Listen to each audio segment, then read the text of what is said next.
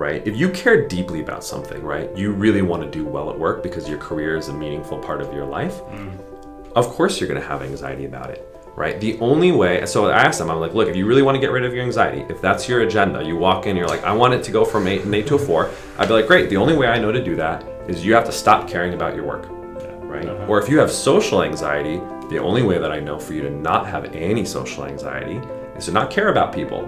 Are you willing to not care about people anymore? Of course not. Hi, my name is Stuart Alsop, and this is my podcast, Crazy Wisdom, where I interview creative people about how they work with and manage the stress that is inherent in creative work. What I've realized over the past 10 years of my research is that anybody who is creating something of value that is significantly different from what has come before is considered crazy. Most of us have an ingrained fear of going crazy.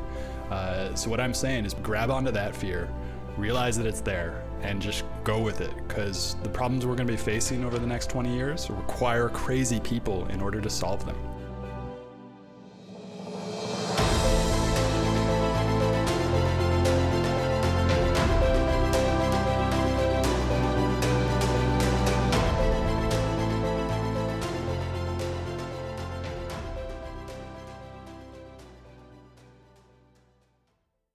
So welcome to the Crazy Wisdom podcast. My guest here is Cameron Sepah. He is and I'll let him introduce himself. Sure. Well, first of all, thank you very much for having me on the podcast. It's a pleasure. I've listened to the podcast before, and Cool. So it's always great to be able to join as a guest. Awesome. So I'll tell you a little bit about myself and my background. So I'm a licensed clinical psychologist by training. I have 2 specialties. One is in anxiety disorders, and the other one is in behavioral medicine, which is basically the behavioral treatment of chronic diseases. So I still practice. I have a private practice that focuses on what I kind of call performance psychology. So just like sports psychologists work with elite athletes, I work with elite executives, mostly CEOs and VCs, in terms of managing their stress and anxiety in order to be optimally healthy and optimal performers. And I still am a clinical professor of psychiatry at UCSF Medical School, where I train the psychiatry residents. In fact, after this podcast, I'm going to go over there and do some clinical supervision. So I basically teach them to diagnose and treat patients. So that's how I sort of keep my clinical and academic hats active. But I actually moved out here to Silicon Valley to be an entrepreneur. So full-time I've been doing that. I helped start a company called Omada Health, which is essentially taking my specialty of behavioral medicine and doing digital behavioral medicine. So basically creates online health behavior change programs to help people lose weight and reduce the risk of diabetes and heart disease. I then started a consumer nutrition company called Actualize that produced nutritionally complete ketogenic meals to help patients better comply with a keto diet, because compliance is the hard part with that.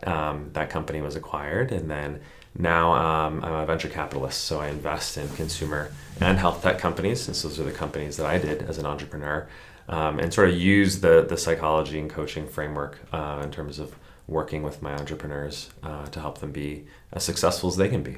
And that's really interesting, because a lot of VCs mention that they kind of are informal coaches and Totally. informal psychologists, and you're saying I'm a formal Exactly. psychologist. Yeah, I think there's a Mark Suster post about how being a CEO and a VC is really like being a chief psychologist. And so I think I read that years ago, and I was like, oh, well, then maybe I should be a VC then, because I can definitely do that better than most people. Right? So I'm really interested in talking to you about stress, anxiety, and fear, and your clinical perspectives on it, and how that either interacts, disagrees with the theory, and all these different things. So let's talk about stress. What is your overarching vision of stress? What is it? What's the definition? Yeah, it's a great question, and I wanted to kind of go into it. I usually hate like having a semantic discussion and being too academic about it, but I actually think it's useful, because I was listening to even some of your previous podcasts, and kind of people use the word stress in many different ways, and so there's this debate, for instance, like, is stress good or not? But I almost feel like sometimes people are talking about different things. If you're talking about having like a really demanding schedule,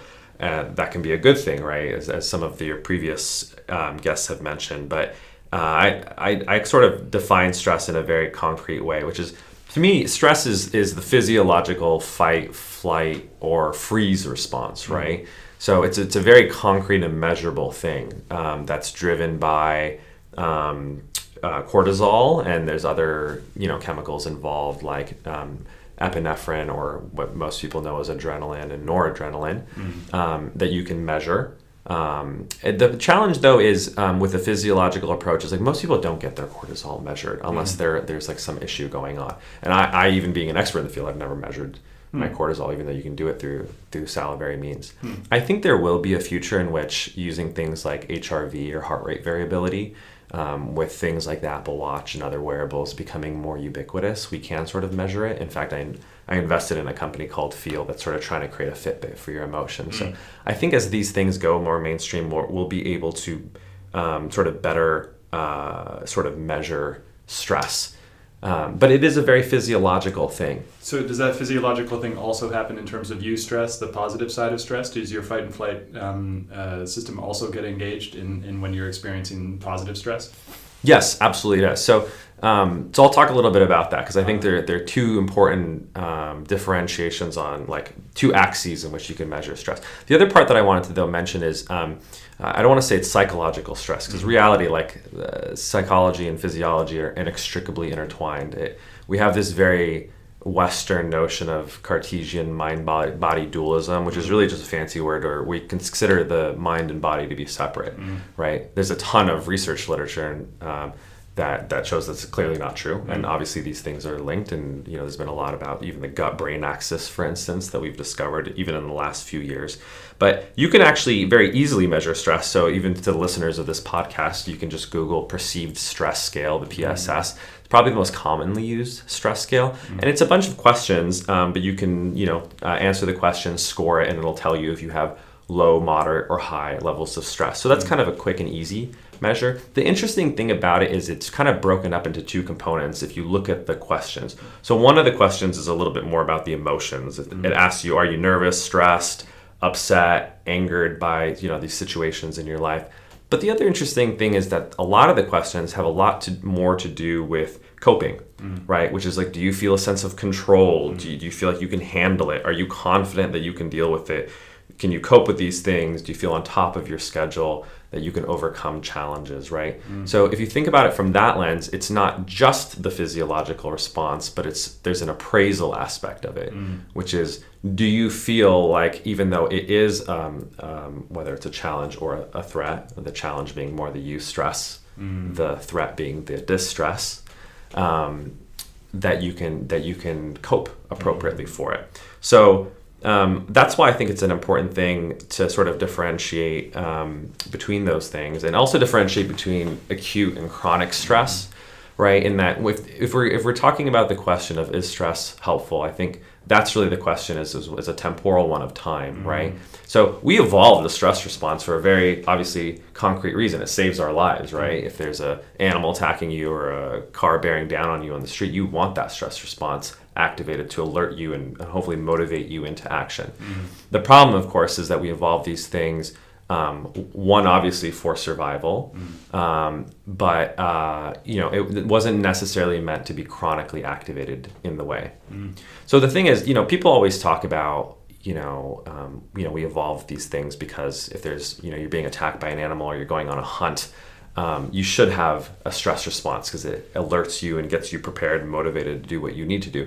But the other thing is we are very social creatures. So we do feel stress, not just to life-threatening situations, but quite frankly, if our social status in the sort of hierarchy of our group or tribe is threatened, we do perceive stress. Because if you think about it, back in our evolutionary history, that was a meaningful thing, right? If you get kicked out of your tribe, you may not be able to eat or fend for yourself. So we're very acutely aware of, if we feel a sense of rejection, right? And people are like, well, that's not life or death. And you're like, well, maybe it was in some period. And so we still retain that in a very real way, and that we experience in a very physiological way. That's so interesting. And so you talk a lot about anxiety and fear too, and what is the relationship between stress and fear and anxiety? Yeah, that's a great question. So stress and fear are, I would say, relatively synonymous. So the stress is sort of the underlying physiological response. When you have fear, you have a stress response. Fear, though, is usually in response to a perceived threat, right? So if there's like you're hiking along in the woods and a bear just pops onto the trail, you'll have a fear response because it's obviously an acute threat that's happening. But it's not always, stress is not always bad. So I wanted to just like share there's some acute counterexamples where having the activation is not bad. So a physical example is obviously exercise, right? So if you literally measured someone's cortisol, HRV when they're working out, they're having a stress response. But as we talked about in terms of the perceived stress, it's usually not perceived as a stressful thing. In fact, it's a health. People interpret it in a positive way because you're doing some good for yourself. But there's a mental equivalent of that too. If you're doing a challenging task like a puzzle or a math problem, it does sort of activate physiologically ourselves as well, because you're kind of grinding the mental gears as well. But if you're seeing that as a positive thing, I'm learning, I'm challenging myself, I'm doing my Sudoku puzzle, people actually seek these out, right? So acute stress isn't necessarily bad in and of itself, right? Which I think is an important thing. And in fact, it may be useful for performance.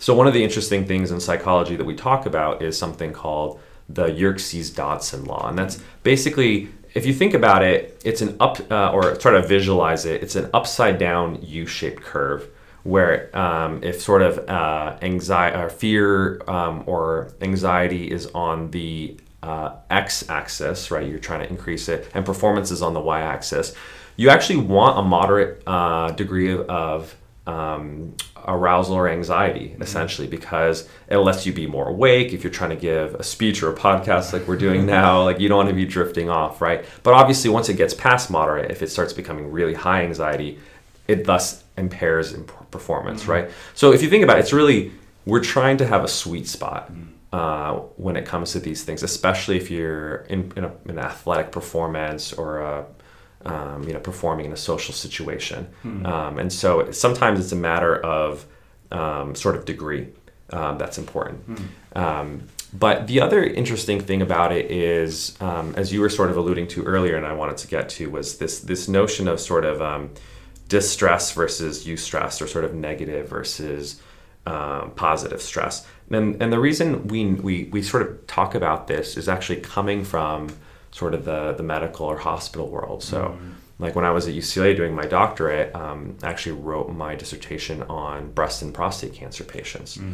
And one of the interesting things when you work with this population is obviously it's a very stressful thing to get a cancer diagnosis. Fortunately, these days, if you catch certain things early, like breast and prostate cancer, it's no longer a death sentence. The survival rates are 90+% nowadays. Wow. So it's not as threatening as it used to be, but obviously it does significantly impact your life, right? Yeah. So, but one of the interesting things that we found, and this isn't true for everyone, but there's a segment of people in which when they have a sort of a life-threatening or a serious sort of diagnosis like cancers, they actually report finding benefit from it. And it's actually it's counterintuitive, right? You're like, nobody would want, obviously, to get cancer.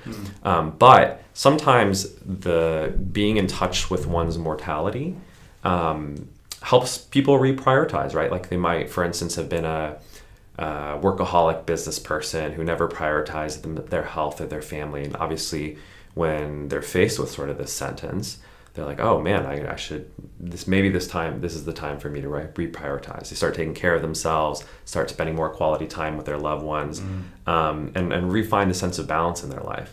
So sometimes, as opposed to sort of post-traumatic stress, where someone encounters a terrible stressor and it causes dysfunction, we find that sometimes people actually experience what we call post-traumatic growth, right? Where they find benefit and it actually sort of turns their life around for the better. How can someone know or understand what's needed in order to have chronic stress not turn into something that is post-traumatic stress, but turns into something that leads to post-traumatic growth? Yeah, it's a great question. I don't think it's always predictable. There does seem to be what's called sort of a diathesis stress model that we talk about, and that's really just diathesis is just a word for predisposition, right? Some people are probably more predisposed to PTSD, And if they just encounter enough stress, like going off to war or some sort of traumatic situation, they're much more likely to have it. But we know that actually, I mean, we send, unfortunately, many people to very traumatic encounters overseas, and not everyone comes back with PTSD. In fact, sometimes people encounter much more terrible situations, come back fine, and sometimes people who deal with things that seem less stressful, come back very wounded, psychologically. But I do think there are some things that sort of predict more of the post-traumatic growth and meaning. And we know this because psychologists and other researchers have tried in laboratory studies to actually induce almost experimentally post-traumatic growth by having people, for instance, write and reflect on their experiences, right? They're like, okay, talk about your cancer. Talk about all the ways that it sucks and has been terrible for your life. And then let's talk about, have there been anything that has been unexpectedly positive, right? How has it impacted your relationship? And so sometimes the actual reflection on it and asking people to sort of make sense of what may be a senseless experience can certainly do that. And we know there's health benefits, right? So some people report increased meaning from having these terrible experiences. Sometimes their mood improves. And there actually are health benefits. In fact, the cortisol that I was talking about, sometimes because it is measured experimentally, you do see some people once they go through sort of a post-traumatic growth experience, their stress levels actually decrease over time. And the theory for why that is there's certain sort of plausible mechanisms for why that is. And if you explore those, then it kind of gets to your question of, well, how can we actually try to intervene or induce them, right? So one thing is sort of the appraisal, right? Which is like, this is the worst thing that ever happened to me. Why did, God or why did fate do this to me, right? So that's a very negative appraisal versus, yeah, I wouldn't wish this upon myself, but maybe it sort of woke me up. And maybe this is, in fact, just the sort of the medicine, quote unquote, that I needed to turn my life around before I had a midlife crisis or reached the end of my life. Coping is certainly a mechanism. So, sometimes obviously when, people get sick, they take very proactive steps to cope, where they might join a support group, for instance, they never would have done otherwise, or join a community, right, that provides them with that support. So that can be very positive. Obviously investing in their relationships, being closer with their family, friends, or loved ones. But also just reprioritizing their goals, right? As I mentioned, the workaholic example, oftentimes we do have very misprioritized lives. And so by sort of honing in on the things that are very important to us, particularly that's in line with our values, can sort of promote that post-traumatic growth. And it has sort of interesting consequences, right? So it can actually buffer stress. That's sort of a term that we used as a result of that. So you mentioned something really interesting that I want to give a resource to people who are listening who might be in San Francisco, which is that if you or your family members are going through a cancer scare, there are free classes at UCSF at the Osher Center of Integrative Medicine, which you can go to for yoga, laughter medicine. They were very helpful for when my father got cancer. I was able to go and check those out and kind of talks to what you're talking about these community kind of things. So UCSF offers free classes for that type of stuff. And that's a great resource. In fact, some of the folks that are affiliated with the Osher Center, Judy Moskowitz, Celissa Apple, I collaborated with and did research with. Interesting. And we published actually a paper on benefit finding where we talked about this concept. I always apologize for academics because we love these buzzwords, but we talked about allostasis. So I actually think it's useful to talk about because most people are familiar with homeostasis. So homeostasis is your body's ability to reach equilibrium again, right? So if you imagine, like, for instance, your heart rate may generally be like 60 beats per minute normally if we're just sitting down and relaxed. And obviously you get up, start walking around, and you encounter a stressful situation, it'll go back up, and then it'll come back down to homeostasis. So that's a very simple sort of model. But we were talking about sort of a newer model, which is allostasis. That's a little bit broader, and it's more the adaptive function of human beings. So, if maybe your heart rate is sort of 60 beats per minute, but if you start training as a cyclist or a runner, you're putting your body under this increased load, right? And what literally the heart and the body adapt to that, right? So your heart rate, your baseline may in fact go down to 50 beats per minute, from becoming, enhanced vascular capacity and training. And so that's the other thing that I think is very positive. Human beings are incredibly resilient, both psychologically and physiologically, and we can actually enhance our allostasis.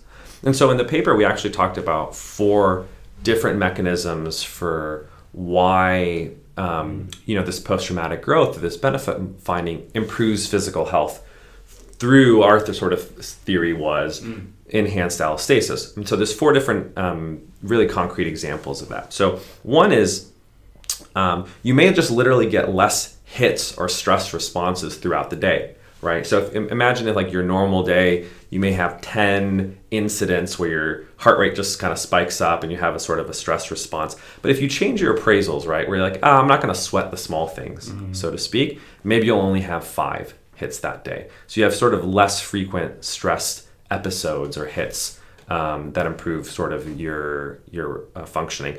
The other thing is sort of rapid habituation or what's called extinction. So when you do encounter a stress, let's say you do have a little bit of social anxiety, you have multiple meetings throughout the day, and so you're just going to trigger that stress response a little bit. It may be that folks that have sort of this enhanced allostasis, they just get used to it faster. Where I'm sure, like for instance, in your world, how many podcasts have you done, right? Yeah. Your anxiety about it has probably gone down significantly over time. So we just habituate, we get used to these things. The other interesting thing is just more rapid recovery, right? So when we do, some people to some extent, they might have a stress response if they're giving a public speech. That's probably, a normal sort of thing. But you may recover a lot faster. So if your heart rate goes up to 100, it'll go back down to the normal 60 pretty quickly. And in fact, Keith, I think, talked about that in terms of one of your previous podcasts in response to physical exercise. Yeah. And then the 4th thing is lower tonic arousal. So this is kind of analogous to the lower heart rate thing, where your sort of baseline levels of stress all throughout the day may actually just become lower because you've developed more of this resilience over time. So these are all sort of like mechanisms for why we think this happens. And eventually I think we'll get to the point that we can measure these things a little bit more concretely and see how this sort of changes over time. And if it's not changing or it's changing in the worse for certain patients, or when we're encountering difficult stretch of time at work, hopefully that can sort of alert us and sort of guide us in a different direction. So I would love to talk about delusion and rigidity, and because what you just mentioned is really interesting, and it comes to mind things that I've been working on in my own life, which is not this sense that I used to have that I'm invulnerable, that doesn't matter what kind of stresses get in my life, that I can handle it all, and switching that to a framework of essentially it's my ability to recover quickly that is my benefit, and that might be have more evidence behind it. So the first one seemed like a delusion, where it's like where it's like I'm delusional that obviously things can take me out, illnesses and stuff like that. Whereas the second one seems more open. I forget the word that you actually used. Maybe flexible. Flexible, that's it. Yeah. So can you talk more about that flexibility and rigidity and how people, and maybe even tie it into the performance versus therapy model? I don't want to say that. What I mean is the model of performance enhancement, but then what do you need to get to the point where you start working on performance as opposed to starting from this to getting to a normal baseline? Yeah. The funny thing is, like, the whole like coaching versus therapy. Yeah. I have a very particular and perhaps biased point of view, but I actually think that and if there's a great article on HBR about this called "The Very Real Dangers of Executive Coaching," and talks about why coaches should actually be licensed mental health professionals. Yeah. So I take a pretty strict view on that, because the reason is the line between coaching and therapy is very blurry, quite honestly. Yeah. And people sort of make this artificial distinction that, in therapy, you're going from -5 to 0, you're working on pathology, but in coaching, you're going from 0 to +5 and working on growth. The reality is that's totally arbitrary. Yeah. In fact, a lot of the barriers to growth is maybe you have a dysfunctional relationship with your anxiety, and we need to deal with that. And at the same time, we can work on your personal growth. These are not mutually exclusive things. The danger, of course, though, is that if you're just sort of focusing on the quote-unquote positive or more growth oriented things, like I want to enhance my interpersonal relationships, right? And that's a great sort of positive, growth-oriented goal. But if you're not a licensed mental health professional, you may not realize the reason this person is having interpersonal issues is because they have a personality disorder, and you're totally missing the root cause of it, and you're not addressing it, right? And you're just like trying to teach this person better social skills. You don't realize they're like a flagrant narcissist, and there's some more deep seated things that need to be addressed. So there's and you know, even if you go back to the 1960s, you know, psychologists, even in the context of therapy, have been very growth oriented. Literally, self-actualization was coined by Abraham Maslow, you know, a psychologist. So I think we've just sort of lost that a little bit because, you know, in a very medicalized model where it's insurance reimbursed, you know, there are certain incentives to just focus a little bit more on diagnostic treatment, but the blessing of obviously a private practice like I have is you can kind of do what you want and sort of cater to people's needs. But, you know, just talking a little bit about the pathological side of things. So we've talked a lot about, you know, earlier in this podcast about, you know, what stress is and how it's not always, in fact, negative. But there is sort of a dark side to it. And so we do have something that we call acute stress syndrome. And that's usually in response to a trauma. So, but when we say trauma, we're talking about a very, you know, a threat to your life or physical harm, either to you or someone very close to you, where you might have seen someone harmed, or you might have been in a very dangerous situation where someone got shot right next to you, right? And the response to that is you feel this sense of fear, helplessness, horror. It's a very strong emotional response, obviously, to having your life threatened. And, you know, some people get obviously very shaken when they go through something like that, but they sort of recover, you know, for whatever reason. And then, but other people start developing sort of symptoms, right? And some of them are a little bit more dissociative, right? Where they talk about, they have this sort of numbness, this derealization of the world doesn't really feel real. Depersonalization, where they almost don't feel like a normal sort of person. They almost feel like a cartoon character sometimes is the way that people describe it. And then they start to re-experience some of those symptoms, right? Where if I mentioned, for instance, that a friend, you know, right next to them got shot, they might have thoughts or images, sometimes flashbacks during the day or dreams during the night of that. And these are sort of the classical symptoms of PTSD that the public is very sort of aware of. And the challenge is, because those are really distressing symptoms, you start avoiding people, places, situations that remind you of those stimuli. Like I had a lot of, when I was working in the VA with veterans, they would avoid places like Disneyland because they launch fireworks every night, and the fireworks would obviously remind them of, you know, gunfire, bombs, and things like that. And, you know, they'd literally be diving under tables as a response to that because they would have this very real sort of flashback. And then, of course, it messes up their stress response, where it's, instead of this acute stress response, they have this chronic hyperarousal, where they're just walking around on pins and needles. They're sitting with their backs, you know, and making sure they can only sit in the restaurant where their back is sort of, there's no one walking behind them, you know, constantly scanning and sort of hyper alert. So that happens when you encounter this sort of trauma and you experience these symptoms. But once it goes past a month, and you don't recover, as we were talking about, that's when it becomes PTSD. So sort of this acute stress becomes this sort of chronic stress. And that's when it really becomes problematic. Now, there is sort of a level of chronic stress that's not necessarily trauma-induced. And you can see this in people, for instance, who are just caregivers of, you know, very sick or elderly folks. In fact, unfortunately, that's literally the research model of chronic stress, is they follow caregivers, because you literally have to, you know, wash, bathe, care for, feed, help medicate, and it is a significant burden, right? And so even in the absence of trauma, just dealing with a particularly difficult stressor, and you don't feel like you have a lot of support and coping resources, can be particularly stressful. So I don't want to discount saying, like, you know, stress is all, you know, flowers and roses. It's certainly not, but it does matter if we're talking about sort of acute versus chronic stress, and it does matter if we're talking about sort of these more pathological forms that can sort of develop over time. In your research and in your practice, how much have you come across the distinction between going to the source of the issue and treating the symptoms? for example, in this chronic stress, where it seems like somebody in that chronic state is not able to access the source of that, and a lot of times they'll go to somebody and they might actually only get their symptoms treated, like the symptoms of nightmares or the symptoms of disassociation. How do you work with that? How do you what are your thoughts on it? Yeah, I mean, I take a very sort of pragmatic view on it.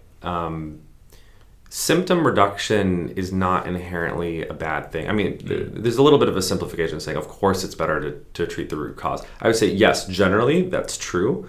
But the question is it sort of effective, and does it have like the cost-benefit analysis weigh in someone's favor, right? So, like for instance, I work with a lot of busy executives, and some of them just either don't have the time, and I should say they don't prioritize the time. Everyone can make time if they want to. Or just they don't have the willingness to sort of, deal with underlying issues or just change their behavior. And so if they, choose to take, like, for instance, a pharmacological approach or some other symptom reduction focused approach, but that works for them, it sort of takes the edge off, lets them be more effective in their work and their relationship, they're not experiencing a lot of side effects, there's not a lot of downsides, then awesome, do that. So I'm definitely a proponent of doing what works. Is just have to sort of understand sort of the cost benefits and also meeting the patient, where they're at. The reality is when you work as a clinician and you work with this whole spectrum of people, and I've literally worked from people who are homeless to CEOs and everything in between, is, one of the things I always say is that, in the medical model, the doctor is the agent of change. The patient comes and says, hey doc, I got a problem. And the doctor usually provides a pill or a procedure to cure the agent. Their doctor is sort of the agent of change. But in psychology, when a client comes to me, I always say, I don't cure you. I give you the knowledge and the tools and the support for you to change yourself, right? But you have to be at that sort of readiness to change and have the confidence to change to be able to do that. And if you're not, then we can probably work a little bit more on a simple level or a surface level or a symptomatic level to do that. So that's why I have sort of a nuanced answer. You have to kind of individualize it to the patient or the client, but obviously sort of digging deeper and focusing on the root cause. If you're talking about sort of a long-term solution, is obviously beneficial. So I've got a couple different places we could go with this. One, I want to. In your clinical practice, how many times have CEOs and other people who have high success, have found high external success in their lives? What percentage, I don't know if you want to give a guess, have experienced childhood trauma or intense kind of trauma that spurs on this search for success? And I'm forgetting the other one, so let's go with that one. Yeah, it's a great question. I'm a pretty... first of all, I practice sort of evidence-based treatments. I focus on CBT, which is called cognitive behavioral therapy, and ACT, which is acceptance and commitment therapy. Both are very evidence-based, very behavioral, and very sort of present-focused therapies. I don't really delve too much into childhood trauma. I do assess it, and obviously if someone does have underlying issues, then we can make sure that's addressed appropriately, whether through me or someone else. But I'm pretty sort of present-focused in terms of the work that I do. Now, in terms of the research, I would actually say people who are disproportionately successful, interestingly, have much higher rates of childhood trauma, interestingly. So, but this is the interesting paradox of that situation. Trauma is not a good predictor of success, right? If someone had a terrible childhood or a very traumatic childhood or very difficult childhood, more likely than not, they're not going to have as good of or a successful life. Now, the freak exceptions of the people who dealt with that and channel it or sublimate it in this super productive way tend to be the people who end up being like billionaires, right? So I would never wish it upon anyone. I would never encourage anyone to have a terrible childhood. Yeah. But, in the types of people that I work with, and they're highly driven, highly successful people. And quite frankly, that's not normal.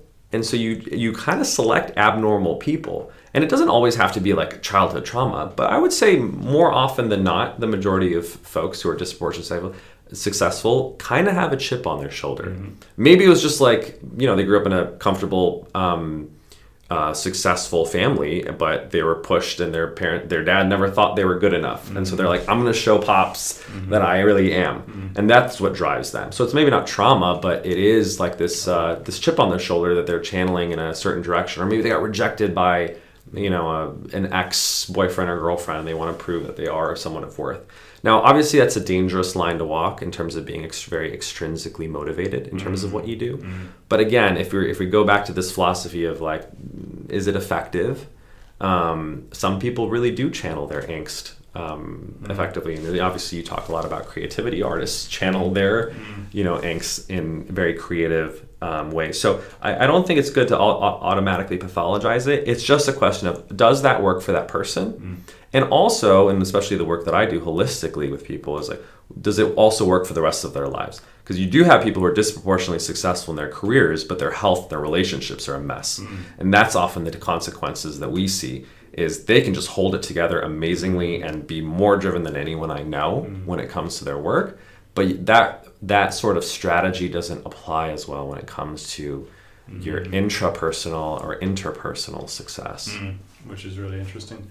And also, you mentioned a point which is really interesting. Nobody listening to the show should go out and seek stress because they want to become successful and think that it's like a byproduct of it, I think, as well. Yeah, but I do think you should approach challenging situations and sort of test yourself. So, and as a result of that, you may experience stress. But yes, stress for stress sake. I guess I meant trauma.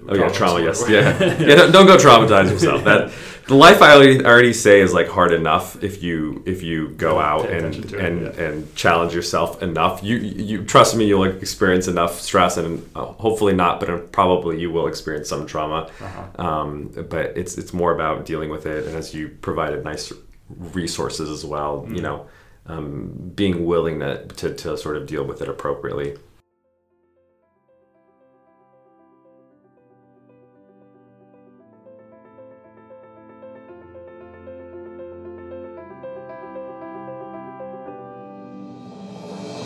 Thanks for tuning into the show. If you liked it, please go ahead and find us on iTunes or Spotify and hit the subscribe button. I'll publish each episode by Monday morning before your commute, so make sure to check in then. And this is a reminder to just own your crazy, because the challenges that this world will be facing over the next 100 years will require us to think way outside the box. As Hunter S. Thompson said, when the going gets weird, the weird turn pro. Thanks. Have a great day.